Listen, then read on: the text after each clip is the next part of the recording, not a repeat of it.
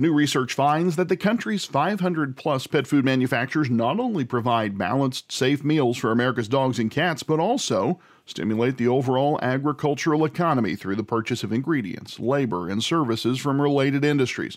With more than two-thirds of U.S. households owning a pet and more than $30 billion in pet food sales annually, the Institute for Feed Education and Research, known as iFeeder, the North American Renderers Association, and Pet Food Institute came together to better understand what goes into the production of pet food.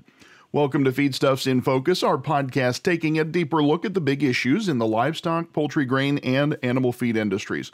I'm your host, Andy Vance. Thanks for joining us.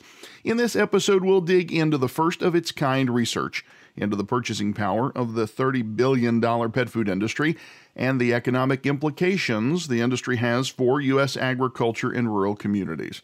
In a general sense, the research found that U.S. pet food manufacturers give back to the agricultural economy by using 8.65 million tons of animal and plant-based ingredients for dog and cat food to provide the complete nutrition that pets need at a value of $6.9 billion. Feedstuffs editor Sarah Muirhead talked with Rob Cooper, executive director of iFeeder, to learn more about the study and the overall importance of pet food to the broader animal food and agribusiness industries. With more on the story, here's Sarah. Rob, we caught up in Atlanta, and you were talking to me there about a study that was being worked on, a pet food industry study. It was the final stages of being pulled together then, but the report is now out, so I want to talk to you a little bit about that. Let's start with the reasoning as to why the study was done. I know it was done with iFeeder, the North American Renderers Association, and the Pet Food Institute, so a couple parties involved in that. So kind of how it all came to be and how those groups worked together to bring this to a reality.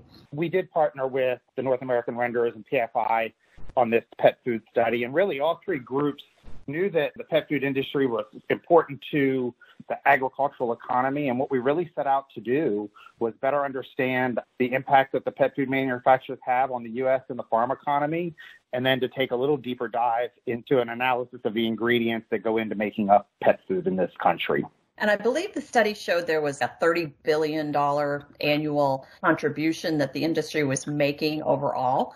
Can you kind of break that down? That's a pretty big number. So kind of break that down a little bit for us. Sure. Overall, the study did show that there were sales of over $30.3 billion to the economy in the country, and that's obviously indicative that over two-thirds of the U.S. households have a pet at home, and that the pet food industry plays an important part in so many households and really helping to make sure that our pets have safe and nutritious diet and food options just like we do as humans.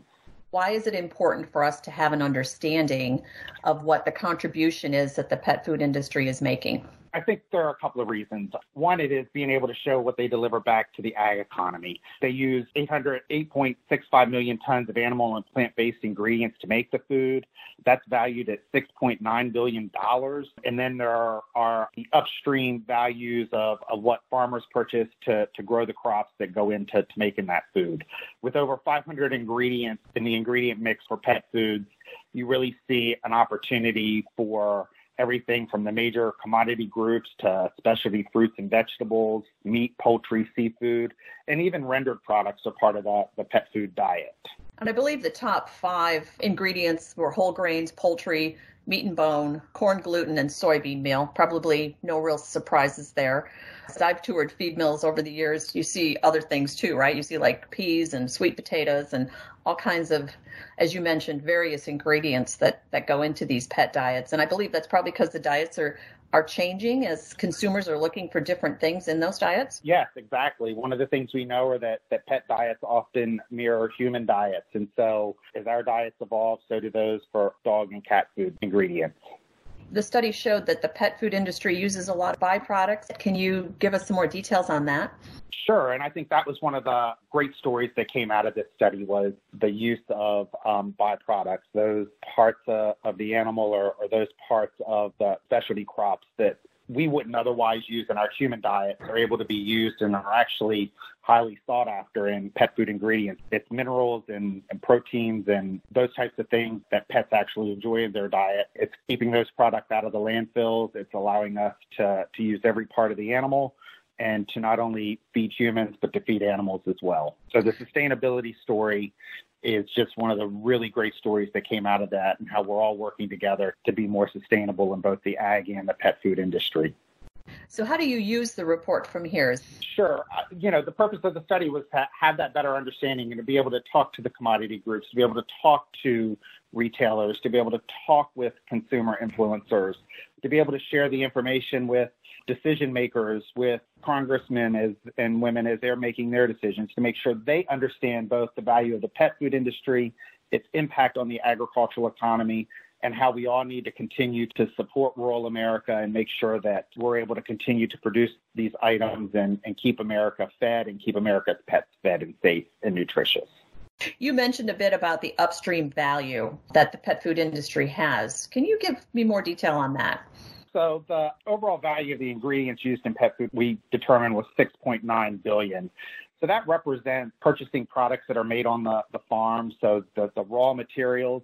But the economic impact really goes beyond that to what the farmer needs to grow those products, from labor to fuel to the seeds themselves. And then you take that on beyond through a multiplier effect to what the local farm stores have to buy and invest in to be able to supply the farmer with the equipment that they need. So it's really exciting to be able to say that the pet food industry really goes all the way back to the farm and then all the way back into those rural communities and supporting those retailers that support the farmer.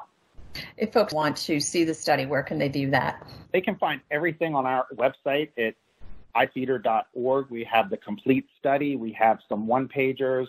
There's some interactive graphs there where they can dive into both the ingredients and the economic data and take an opportunity to really look more in detail at the overall report. Thanks again to Sarah Muirhead and Rob Cooper from iFeeder for a look into this benchmark economic study. As Rob mentioned, the full version of the report, U.S. Pet Food Manufacturers Feed Pets in the Economy, as well as an interactive map detailing economic projections at a state level. Those are all available at ifeeder.org, and we'll link to those in the show notes of this episode for you as well. You'll find more in-depth reporting on the animal feed industry in the pages of Feedstuffs, and for the latest updates from our editors, you can subscribe to the Feedstuffs Daily e-newsletter at feedstuffs.com. I'm Andy Vance, and you've been listening to Feedstuffs in Focus. If you want to hear more conversations about some of the biggest issues affecting the livestock, poultry, grain, and feed industries, subscribe to this podcast on your favorite podcast platforms, including Apple and Google Podcasts. Of course, you can always check out our website, feedstuffs.com, for future episodes, and I'd encourage you to go back into our archives for our recent series of special reports delving into the impact of COVID-19 on the livestock and animal feed industries. Until we gather again next, have a great day, and thanks for listening.